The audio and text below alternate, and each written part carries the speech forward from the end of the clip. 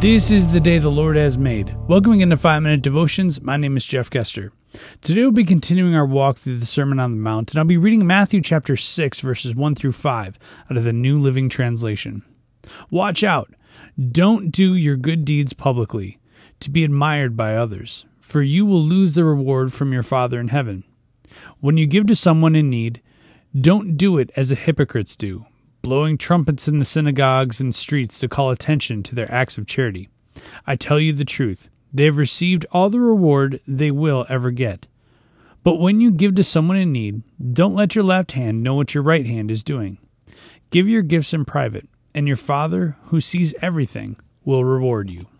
Now, whether you tithe or give to charity or church or whatever you do, and how much you give, that is something that you agree with between you and God. It's whatever you feel comfortable with.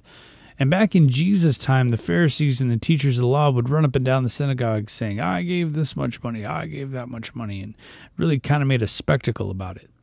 You see, in all my years of ministry, I've found that the most generous people tend to give in private. They don't walk up and down and say, I give this much to the church, I should have a say in this, I give that much, I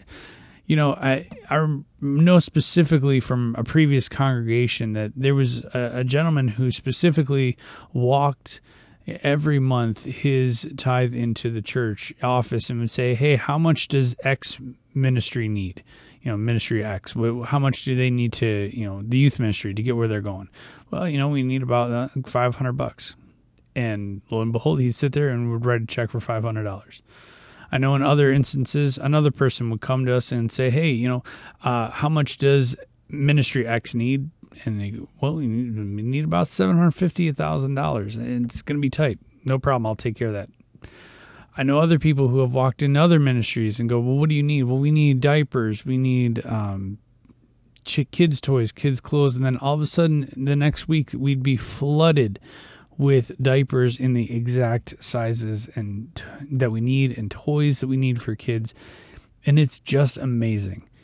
You see, those people don't necessarily want their name in lights. And essentially, looking back, they're not the most vocal people in the church either. They're not running for chairman of the congregation. They're not, looking back, I don't think they've ever been on board of directors or board of elders. They're just people that want to give to the church and give to what God's doing.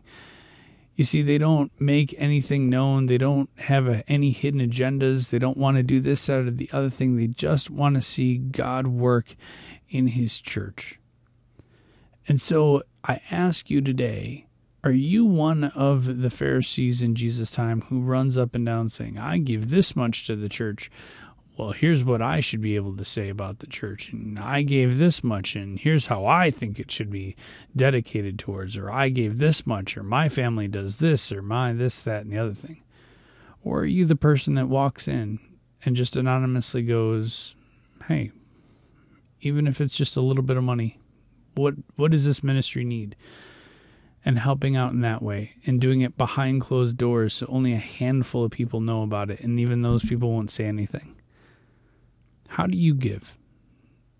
Jesus says that we're not to go around blasting trumpets about what we do or what we give, but it's the people that go the extra mile who kind of conceal what they do and conceal their giving, and so it's done anonymously, that their reward's going to be greater in heaven.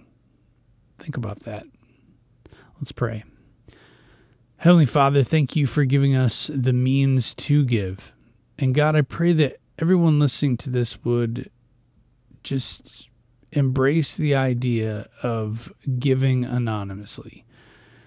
Whether it's to our churches, whether it's to local charities, God, I pray that we wouldn't want any accolades, that we would just give because it's the right thing to do, and give because you've laid it on our hearts to give.